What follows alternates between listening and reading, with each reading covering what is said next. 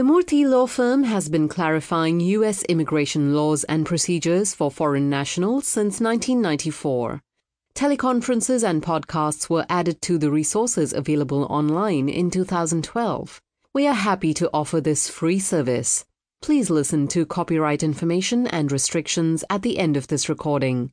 Now, we are pleased to introduce Attorney Sheila Murthy. Good afternoon. I'm Sheila Murthy, President and CEO of the Murthy Law Firm. Thank you so much for joining us this afternoon for our discussion about layoffs and the options for you as employees or as employers to consider and understand the broad framework. Joining me for today's panel are two of my esteemed colleagues at the Murthy Law Firm. We have TJ, we call him TJ, but everybody I think calls him TJ. He's been with the firm over a dozen years, 12 or 13 years. Brilliant, focuses on H-1B, non-immigrant department-related issues. And joining us as well is Kevin Andrews, who also has been with the firm, I would say, 12, 15 years, has been in the non-immigrant department and has spoken several times. Both of them have spoken several times in many of the different Murthy teleconference series. So let's go over this topic. As we know, this unfortunately is the reality of what we are seeing. A number of large, small, medium tech companies have had layoffs, sometimes multiple rounds of layoffs, leaving thousands of employees and their families without a paycheck, with concerns about their immigration status. And so what we are seeing is many of these non-immigrants, whether they're on H status, H-1B, H-1B1, etc., L1, TN, etc., have found themselves in limbo, scrambling to figure out a solution on how to maintain their status in the United States. So let's talk about some of the options, particularly for employees whose status is completely dependent upon the employment and the employer. And if you're the employer and you want to work with your employees, I think here's a golden opportunity for you to understand how the process works and what you can do as well. So, of course, most of us know the big, broad theory, right? 60-day grace period. Thank goodness that was imposed. Thank goodness it was actually literally on President Obama's last day in office on January 17th, 2017, that it became effective 3 days before the then new president came into office, because definitely we would not have had a pro-employer, pro-employee, pro-immigrant interpretation that would have worked back at that point. But as it stands now, there's a 60-day grace period that never existed before that date. So this is, of course, one of the best and most frequently used options for many employees who have been affected by layoffs, and by employers who are interested in offering a job to a laid-off employee, because now they have the 60-day grace period after the termination of employment to file the new H-1B petition, obtain the LCA in time, etc. Now, the 60-day grace period regulation actually allows the employee to be considered in status for the purpose of filing for up to 60 days after the cessation or the termination of the employment. Now, what exactly is cessation of employment? And I'm going to invite TJ to jump in. All right. So thanks, Sheila. So this is a question I get all the time. What is cessation of employment? When is my employment considered to have ceased? Like lots of things, the definition of cessation of employment is not in the regulations, but it's generally considered to be the last working day. And importantly, USCIS recently further clarified this on their website. Now, this is a website. This is not a regulation. But they recently said that the 60-day grace period starts the day after termination of employment, which is typically determined based on the last day for which salary or wage is paid. I know that's a mouthful. I usually take the more conservative approach, and that means you sit on your butt, you work one day, and you get paid for that. Then the next day you're not working, that's your last day of employment. That's when employment ceased, even if the pay stub came 2 weeks later. That's the more conservative approach, and that's the approach that I've been taking. I don't know if any of you guys have any different approaches or thoughts to that, but that's the safest to read that. Yeah, I know this is Kevin. Sorry, Sheila. Yeah, I was just going to say this is Kevin talking, and this comes up a lot, and I think the reason why there's a lot of confusion is because many IT workers are being told, particularly by big tech companies and their representation, their legal counsel, that the pay after the layoff notice, even though you're not working and you don't have access or maybe limited access, but you're not actually doing any work, that this pay after the layoff does extend the 60-day grace period. That's the guidance that people are being told. So this creates a big climate of confusion. And it seems like I don't think we're seeing a lot of cases where USCIS is saying, sorry, this is severance pay and this is after the grace period. But the concern I think that we have is, having practiced over several administrations, it's interesting that these rules that we have basically were set up in the 90s and early 2000s, and the rules haven't changed a lot, but man, the policies have changed over the Bush and Obama and Trump and Biden administrations. And I think the concern is, we represent a lot of IT consulting companies. I would say more small tech and, medium and big also, but like a lot of small tech companies. Small tech companies for 10 years, from 2010 to 2020, were hit with this, if you're benched in between projects, that's a status violation. They called it bench with pay.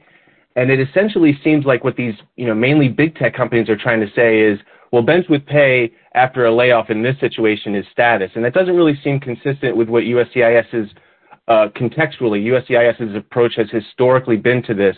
And I'm thinking of, okay, maybe it's working today and tomorrow, but I want to make sure my clients understand that this might be one of those things that just works until it doesn't. And if we start, making America great again, or, a different, administration that likes to stress test these ambiguities in immigration law, to be prepared for that, and it shouldn't come as a surprise at that time. So that's just my 2 cents on, thank you. Agree that, Kevin, I agree with you that I think it really is a gray area, and to the extent it's better to be safe than to be sorry. And when they say last day of wage, last day of salary, and I think what a lot of the larger companies, before they used to give a lump sum severance package and say, here's your 2 weeks or 2 months of pay. Now they're doing it, continuing every bi-weekly paychecks every 2 weeks, within quotes, to keep the person in status. And I think the USCIS website, which is typically based on the last day for which a salary or wage is paid, and they say, well, we're paying you a salary or wage for 2 more months, so we have now extended it from 60 days to 4 months instead of 2 months. I think there's definitely a gray area, but you know what? I'm sure the government will come down on it. I'm sure the big law firms and the big tech companies might be willing to sue on this issue if their employees aren't taken back. But again, to be extra safe, it's better to assume that it's the last day of work. But if you're desperate, what do they say? Desperate people try desperate measures. So whether you're the employer or the employee, understand that the rule is not as clear. So what else is allowed during the 60-day grace period, Kevin? Well, you can't work unless and until the transfer petition is filed, and then you can work on the receipt of the transfer petition if it's filed within the 60 days. The grace period, the 60-day grace period, is available for people in E1, E2, E3, H1B, H1B1, L1, A or B, O1 or TN status, and all of their dependents. Additionally, a question I think I get a lot is, well, my spouse is in H4 and has the EAD. Can they work during this time? And I advise that, yes, they can work during the 60-day grace period, and as long as the H1 transfer is filed within that window of time, they can continue to work. But if the 60 days comes and goes and there's no filing, then the H4 should stop working. They're no longer in status at that time. Got it. And a final thing is like, well, what is the 60 days? Like, because you know how long it takes to get the receipt notice, right? Like the snail mail receipt notice. And, it just needs to be couriered, FedEx or UPS, whatever courier you use, and delivery confirmation on or before the 60th day. Even though you'll get that snail mail receipt notice 7 or 10 days plus later, the time that counts is when that USCIS receives it by the courier. And as long as it's filled out correctly and they don't reject it for some, the signature or the check or something, then that would be considered timely for the 60-day grace period. Agreed. But again, we've seen one in so many hundreds of cases where the USCIS loses the package, never claims it never was received, even though we have proof of it. People say, isn't it better to wait for the actual receipt notice? Of course, it's safer to be on the conservative and safe side to wait. But unfortunately, not everybody has the luxury or the time to be able to wait. When push comes to shove, when you're desperate, it discovers you to say we've done it. And in 99% of the time, it should work. But 1% we see that often the mailroom will misplace, and miraculously 4 months later, the package will show up on its own, or sometimes never show up 5 years later as well. Again, one question I'm not sure that we clarified is that the employee will get the 60 days or until the end of the I-94 card date, whichever is shorter of the two. So if you have only 30 days, your H-1 was expiring and the employer hadn't yet filed the extension for you, then guess what? You're out of luck at this point, or had filed it and now has decided to revoke or withdraw that filing because they've decided no longer to proceed with helping with that H-1 petition. So the other question that we often get asked is, hey, what kind of cases can we file during that 60-day grace period? Obviously, it's what we call an extension of status with a change of employer. So during that 60 days, the employer is allowed to file it in the same non-immigrant classification, which is an extension of status. The employer, the employee could interview for jobs to try to find another job within that 60-day time frame. But then if the H-1 petition is not filed, then they can't take advantage of the H-1B portability extension and keep working. So the employer needs to file the change of employer with the extension of status within that 60-day time frame. And because of that time limitation, where people can get caught up, the foreign national will actually need to not just find the employer, but find the employment, complete the interview process, the hiring/interview, and the employer must have the entire case, the LCA and the case filed and received within that 60 days. And while this is quite difficult, it is not impossible. It does require all the parties to move quickly and to be sensitive to the 60-day time frame. And as long as the case, as Kevin just pointed out, has been filed within that 60 days, the foreign national then should be eligible for the extension of the non-immigrant status and can resume work while the case is pending. What about changes of status next, TJ? Right. So, while we do get a lot of cases filing an extension of their H-1B status, I would say we get probably even more individuals who have not been able to find that H-1B job in time. They're still interviewing, things like that, and they just can't make it in time. So they look to file to change their status. Just like filing the H-1B extension of status, assuming they get their case filed within 60 days, they would still be good. They'd still be within their grace period. And the good thing about lots of the change of status types of cases is that they don't require an employer to be involved whatsoever. Lots of times there's a delay in the employer. You're working with multiple parties, so there's a delay there. And lots of these change of status cases can be filed much quicker without relying on an employer. Lots of these change of status cases can also be filed by the individual on their own online. You get the receipt notice instantaneously. So that's definitely much faster. So a couple different types of statuses that we see individuals change to. Well, if they have a spouse in a different status, they may be eligible to file for a dependent status. This is such as an H-4, spouse of an H-1, TD, spouse of a TN worker, L-2, spouse of an L-1 worker. we see this fairly frequently, but what we do see a lot is changing status, filing a change of status to B2 as pretty much a stopgap measure to remain in the United States while the individual continues to look for a job. And we'll talk about this recently, but this is a permissible reason to file a B2. I like to say it's essentially USCIS saying, hey, you give us some money, we'll extend your grace period.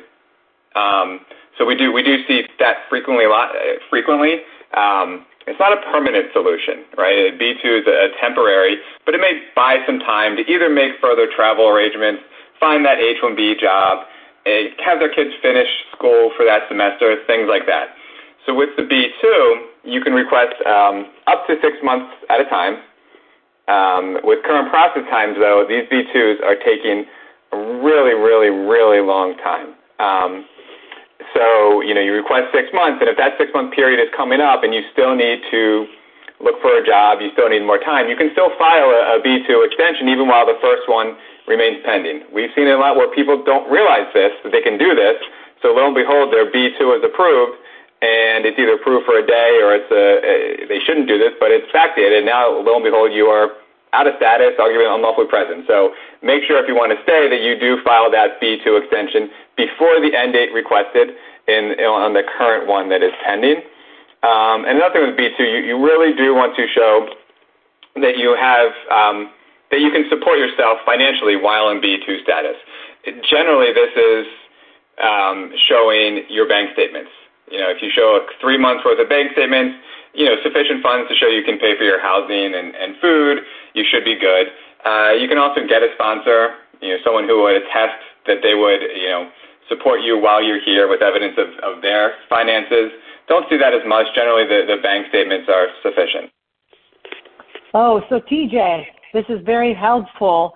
And I know, Kevin, I'm going to have you jump in because, I know there's been some interesting updates from USCIS on people who have filed B2s like this, try to switch back to H-1B, allowing for it. And in general, we have, the whole non-immigrant intention.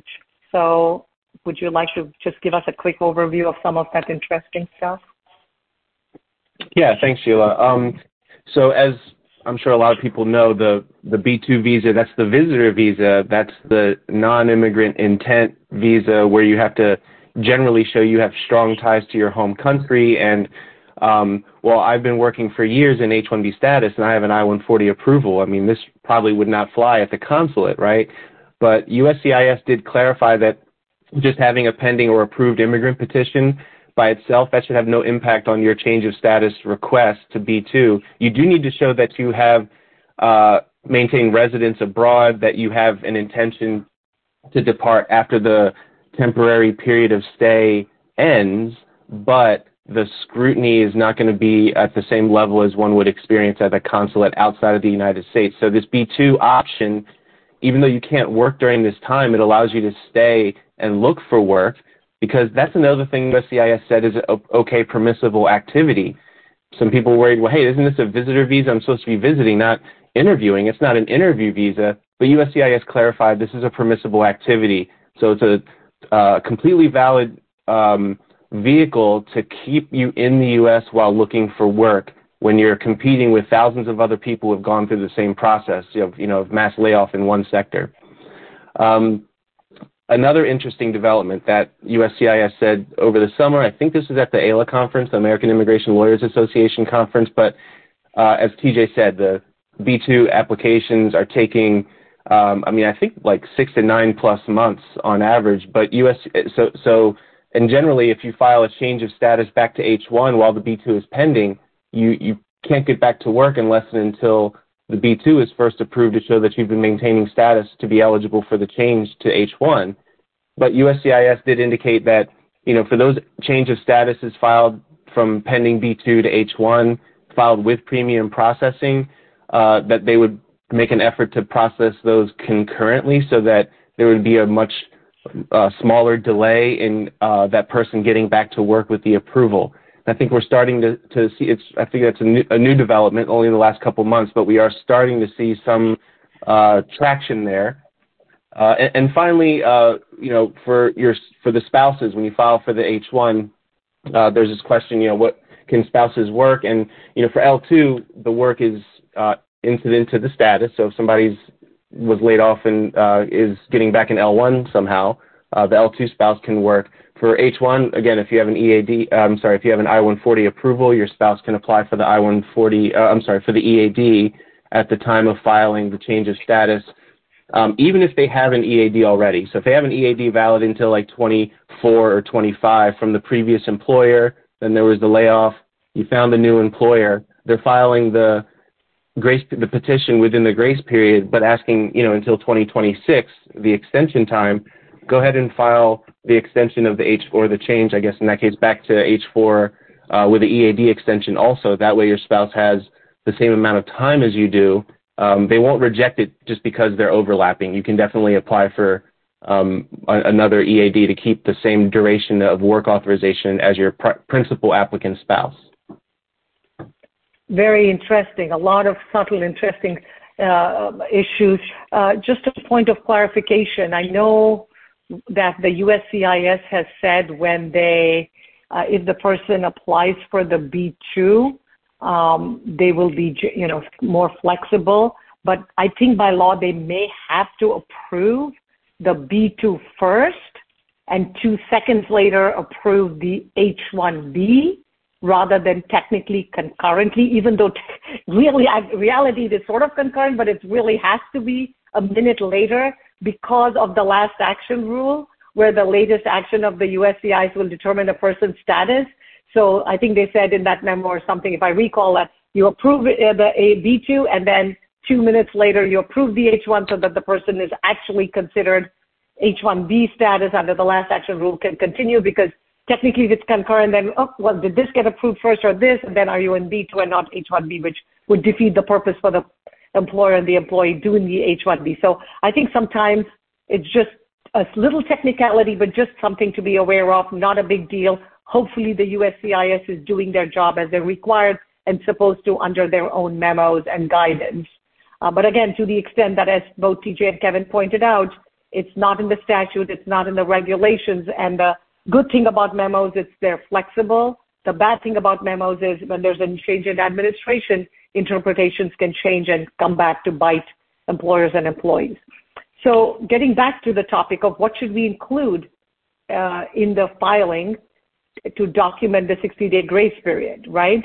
So you want to document each element of the 60-day grace period to make it as clear as possible to the USCIS to increase the chances of the approval and hopefully not to obtain any type of an RFE, which of course we don't control, but we hope to minimize or eliminate those. And as with any regular change of status or extension of status filing, one has to show that the foreign national has maintained the current non-immigrant status leading up to this filing. And to do this within the 60-day grace period is comparatively more straightforward. They should include the foreign national's most recent pay stubs before the layoff occurred, show the USCIS that the foreign national was maintaining status until the start of the 60-day grace period as required by the regulation. The employer or the individual should also try to include documents from the prior employer stating the last day of employment. Most employers kind of issue some type of a letter saying, relieving letter or, written documentation that this is your last day of employment. This is what is used to show when the 60-day clock should have started and to demonstrate to the USCIS that the beneficiary has maintained eligibility for the change of status request or the extension of status.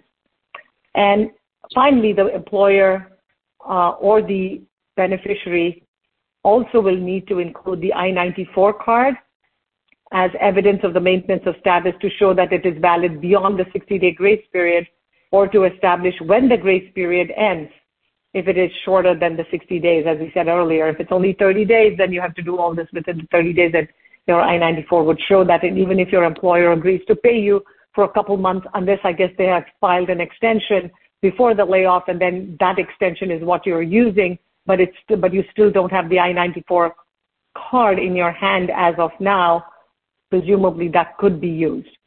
So next, let's jump to the issue of what if the person is unable to file within the 60-day window or they're not eligible because they can't find a job. What are the other options for them to try to approach and get a solution? TJ.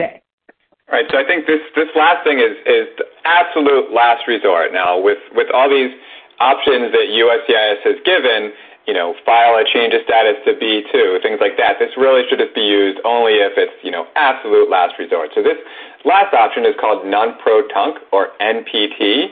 It's pretty much an exception written into the law that allows an individual to file and request the status even if they are not in status at the time of filing. So someone who is on their 61st day after the cessation of their employment and hasn't filed anything, they would be not in status. So they would try and use this provision of the law.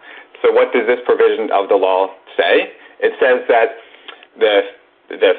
you must show 4 different things to qualify under this provision. First, that the failure to file while in status was due to extraordinary circumstances beyond the control of the applicant or the petitioner, and that the delay in filing is commensurate with the circumstances. So if you're at the 65th day of your grace period, I can't say whether it's extraordinary circumstance, but the delay in filing was commensurate with the circumstances. Now, don't try and file a year later and say the delay was commensurate, because USCIS probably wouldn't agree. The second requirement is that the individual has not otherwise violated their status.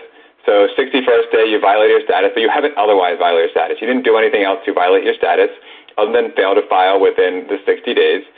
You remain a bona fide non-immigrant. Now, if you're requesting a dual intent classification, H-1B, that shouldn't be an issue.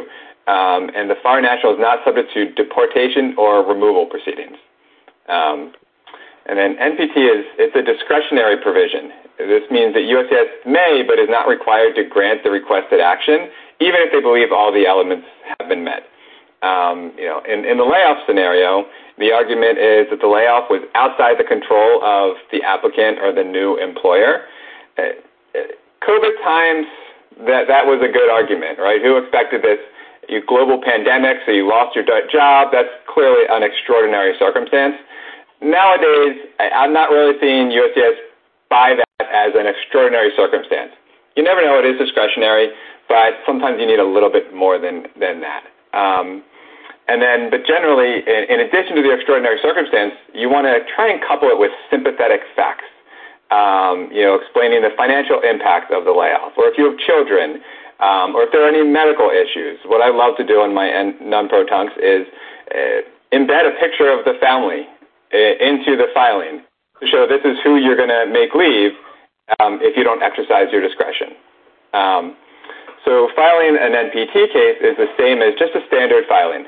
There's no different boxes you check, no special form that you use. Instead, you just throw in an attachment explaining that the NPT grounds have met, why you met those 4 prongs that I just went over. And then if it's a 60-day grace period case, you'd also want to include evidence of the most recent pay stubs and evidence of the layoff, when the layoff occurred. Hey, I was laid off 63 days ago. Please exercise your discretion to approve this case.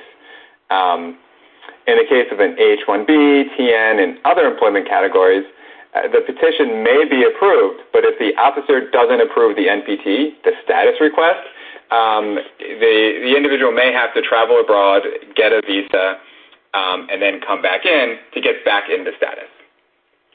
Thank you, TJ. And I guess, I guess, Kevin, it looks like you're ready to focus, jump in and say something.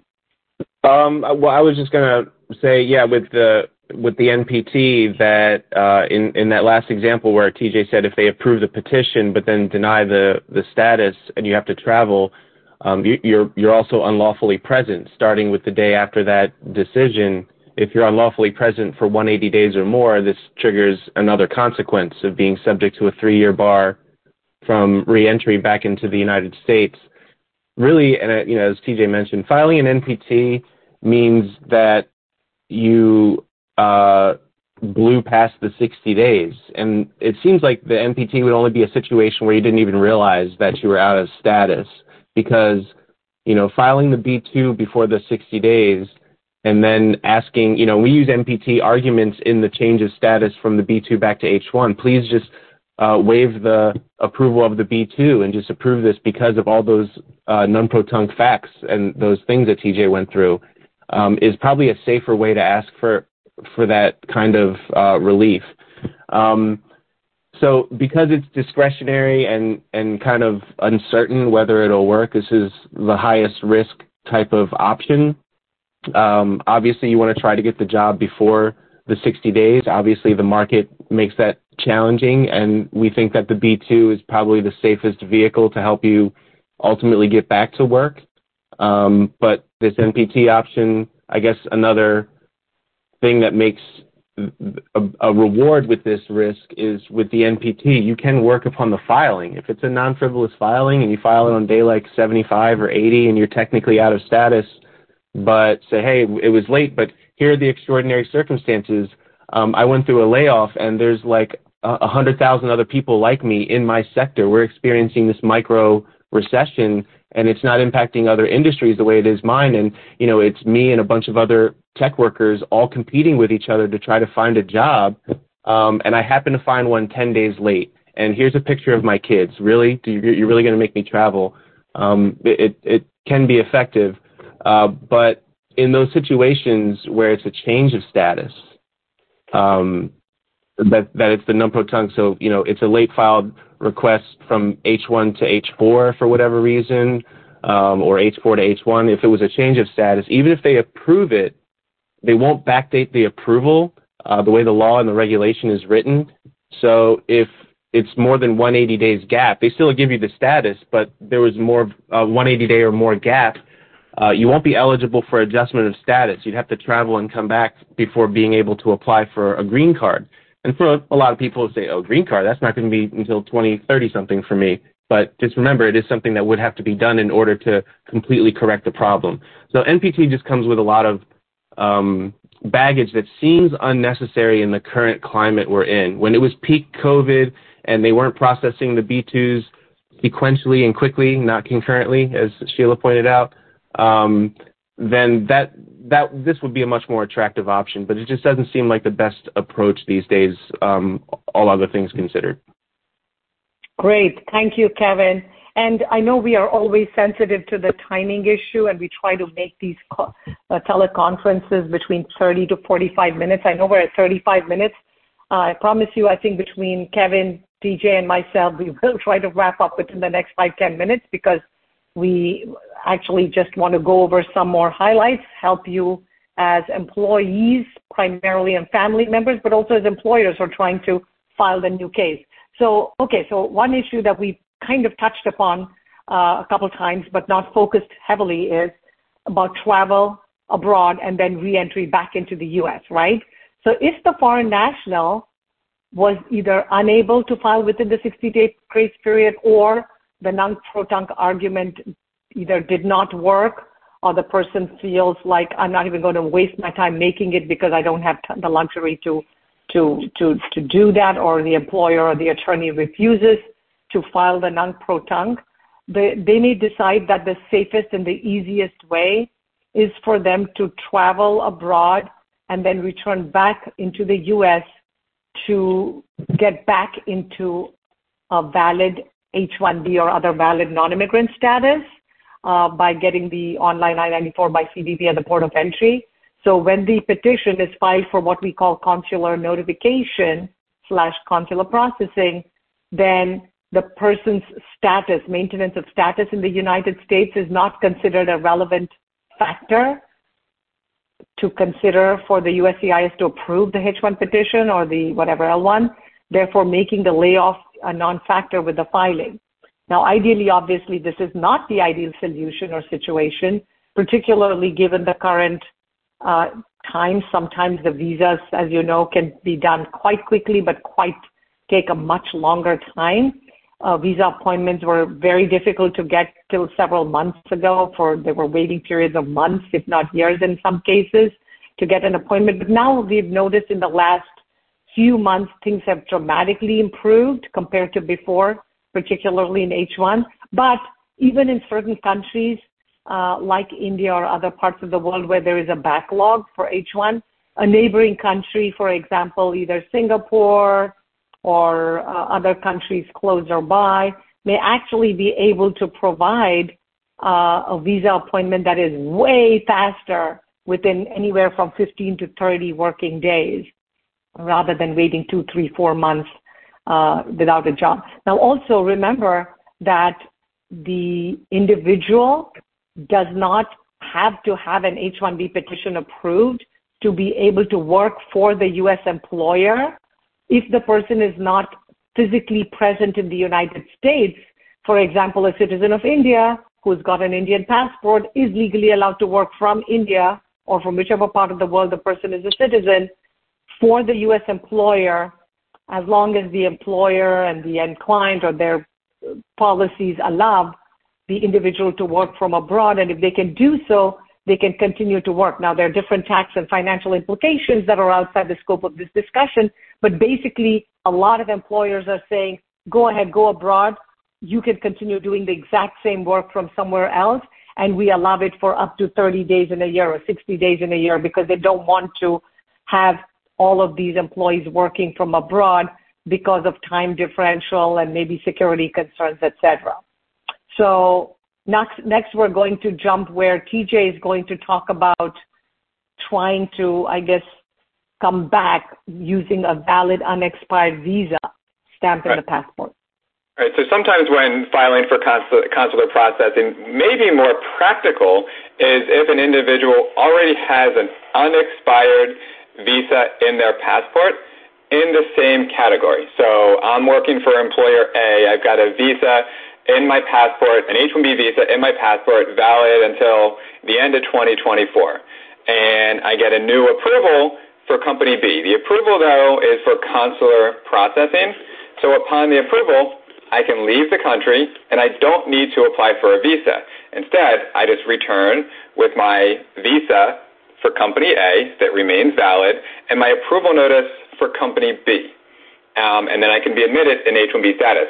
A couple things to keep in mind here. At the port of entry, 100% make sure to present the approval notice for company B, triple check the I-94 card online to make sure you're given an I-94 card to match the approval company B's approval. Lots of times we see that CBP inadvertently or erroneously shortens it to the date of the visa, so that could be an issue. So definitely double check that. Another thing that this may not be an option even with a valid visa if you tried that NPT argument that Kevin was talking about before, and USCIS made a finding that you violated your status. So if you've violated your status and there's a finding that you've violated your status or you've overstayed, your visa is automatically canceled. There's nothing going to be in your visa that says it's canceled, but your visa is automatically canceled. So trying to use that visa could come with some significant problems when you try to enter the United States. And then this doesn't work for all visa categories. So those are just some things to keep in mind, but we do see it a lot in the H-1B context. It's a great option to use if you have that valid visa and you get a new approval. Thank you, TJ. What about the quick touch upon the I-140-based EAD, compelling circumstances EAD, Captain? Yeah, so no discussion about the 60-day grace period would be complete without topping it off with the EAD for compelling circumstances. In fact, that's where a lot of people like to go at the beginning, thinking that it's the best option. It's probably not a good option. It's probably only a good option generally for people who've just for some reason or another run out of L1 or H1, their work-off visa time. But we'll go through it just to make sure everybody knows about this tool in the toolbox. So to qualify, the beneficiary has to have an approved I-140 and be in a valid H1, E3, H1B1, O1, or L1 status. If the person is laid off, that means they would need to apply for the EAD before the end of their grace period to have a chance at getting it. The application needs to contain evidence that there are compelling circumstances that justify an independent grant of employment authorization. The rule doesn't define what compelling circumstances are, but it does list several circumstances like illness, serious illness or disability, significant disruption to the employer, substantial harm to the applicant, and this has recently become more, although it's been around for a little while, this recently has become more of a attractive option for folks because the preamble to the regulation notes that unemployment by itself will not be considered a compelling circumstance, but in the case of a layoff, the applicant can show that unemployment would cause substantial harm. So it's not the unemployment itself, it's what is the harm that flows from that, and that seems to kind of like lower the threshold a little bit for qualification, and this has become kind of a attractive option for people. But I think these cases are taking a long time to process, and like Sheila, right, isn't there some other drawbacks to going with this option? Yeah. So one of the absolute good points, Kevin, one of the absolute drawbacks that exists is the applicant actually is not considered to be maintaining a valid non-immigrant status merely because they have the EAD card. Now they're basically not any longer on H-1B status because they're using the compelling circumstances EAD. So this could be a potential problem if they find an employer that's willing to file an H-1, bring them back into H-1 status. Most likely the person would typically be required to travel abroad, come back, get a new visa, return invalid status, or potentially it would impact the ability to file the adjustment of status of 485 down the road for the green card, which when you have to wait 5, 10, 15, 20 years may think forever in the future, but when that forever date lands up on your doorstep, you realize, oh my God, now I need to meet and satisfy this test as well. But let's get back to the EAD. How long is it valid for, TJ? So if it's approved, the EAD would be issued for up to a year, and then it can only be extended if the individual's priority date is less than 1 year from the cutoff date listed in the visa bulletin. Got it. Okay. And what about dependent EADs? Dependents can also qualify for the EAD if the principal applicant qualifies for it too. So they can apply for it and get it as well. Perfect. I know we are kind of running short on time, but I really hope that whether you're an employee, a family member, the employer, you really have gotten a flavor of how and what you can do as an employer to help your employees as employees to be proactive in taking care of your own status for yourself and your dependents. And that was the whole purpose of we at the Murthy Law Firm doing this session, because of what we're seeing out there in the world, in the marketplace, with the economy and what have you. Thank you again for joining us for today's teleconference. On behalf of Kevin Andrews, TJ, myself, Sheila Murthy, and all of us at the Murthy Law Firm, we want to thank you for joining us. We want to wish you a happy fall, and we really hope that things pick up and we have fewer layoffs, so we will not need to rely on such options and opportunities, that we can actually get back to doing the H-1s and the green cards and all of the other usual problems that we deal with in the world of immigration. So thank you so much for joining us. Hope you all had a wonderful summer and you're ready to get back to fall. Have a great afternoon and a good rest of the week. Thank you. Bye-bye. This is a free service. The content is the protected copyrighted property of the Murthy Law Firm. Unauthorized recording or dissemination of these materials without prior permission is prohibited by law. Learn about our firm, how to engage our services, and more at www.murthy.com.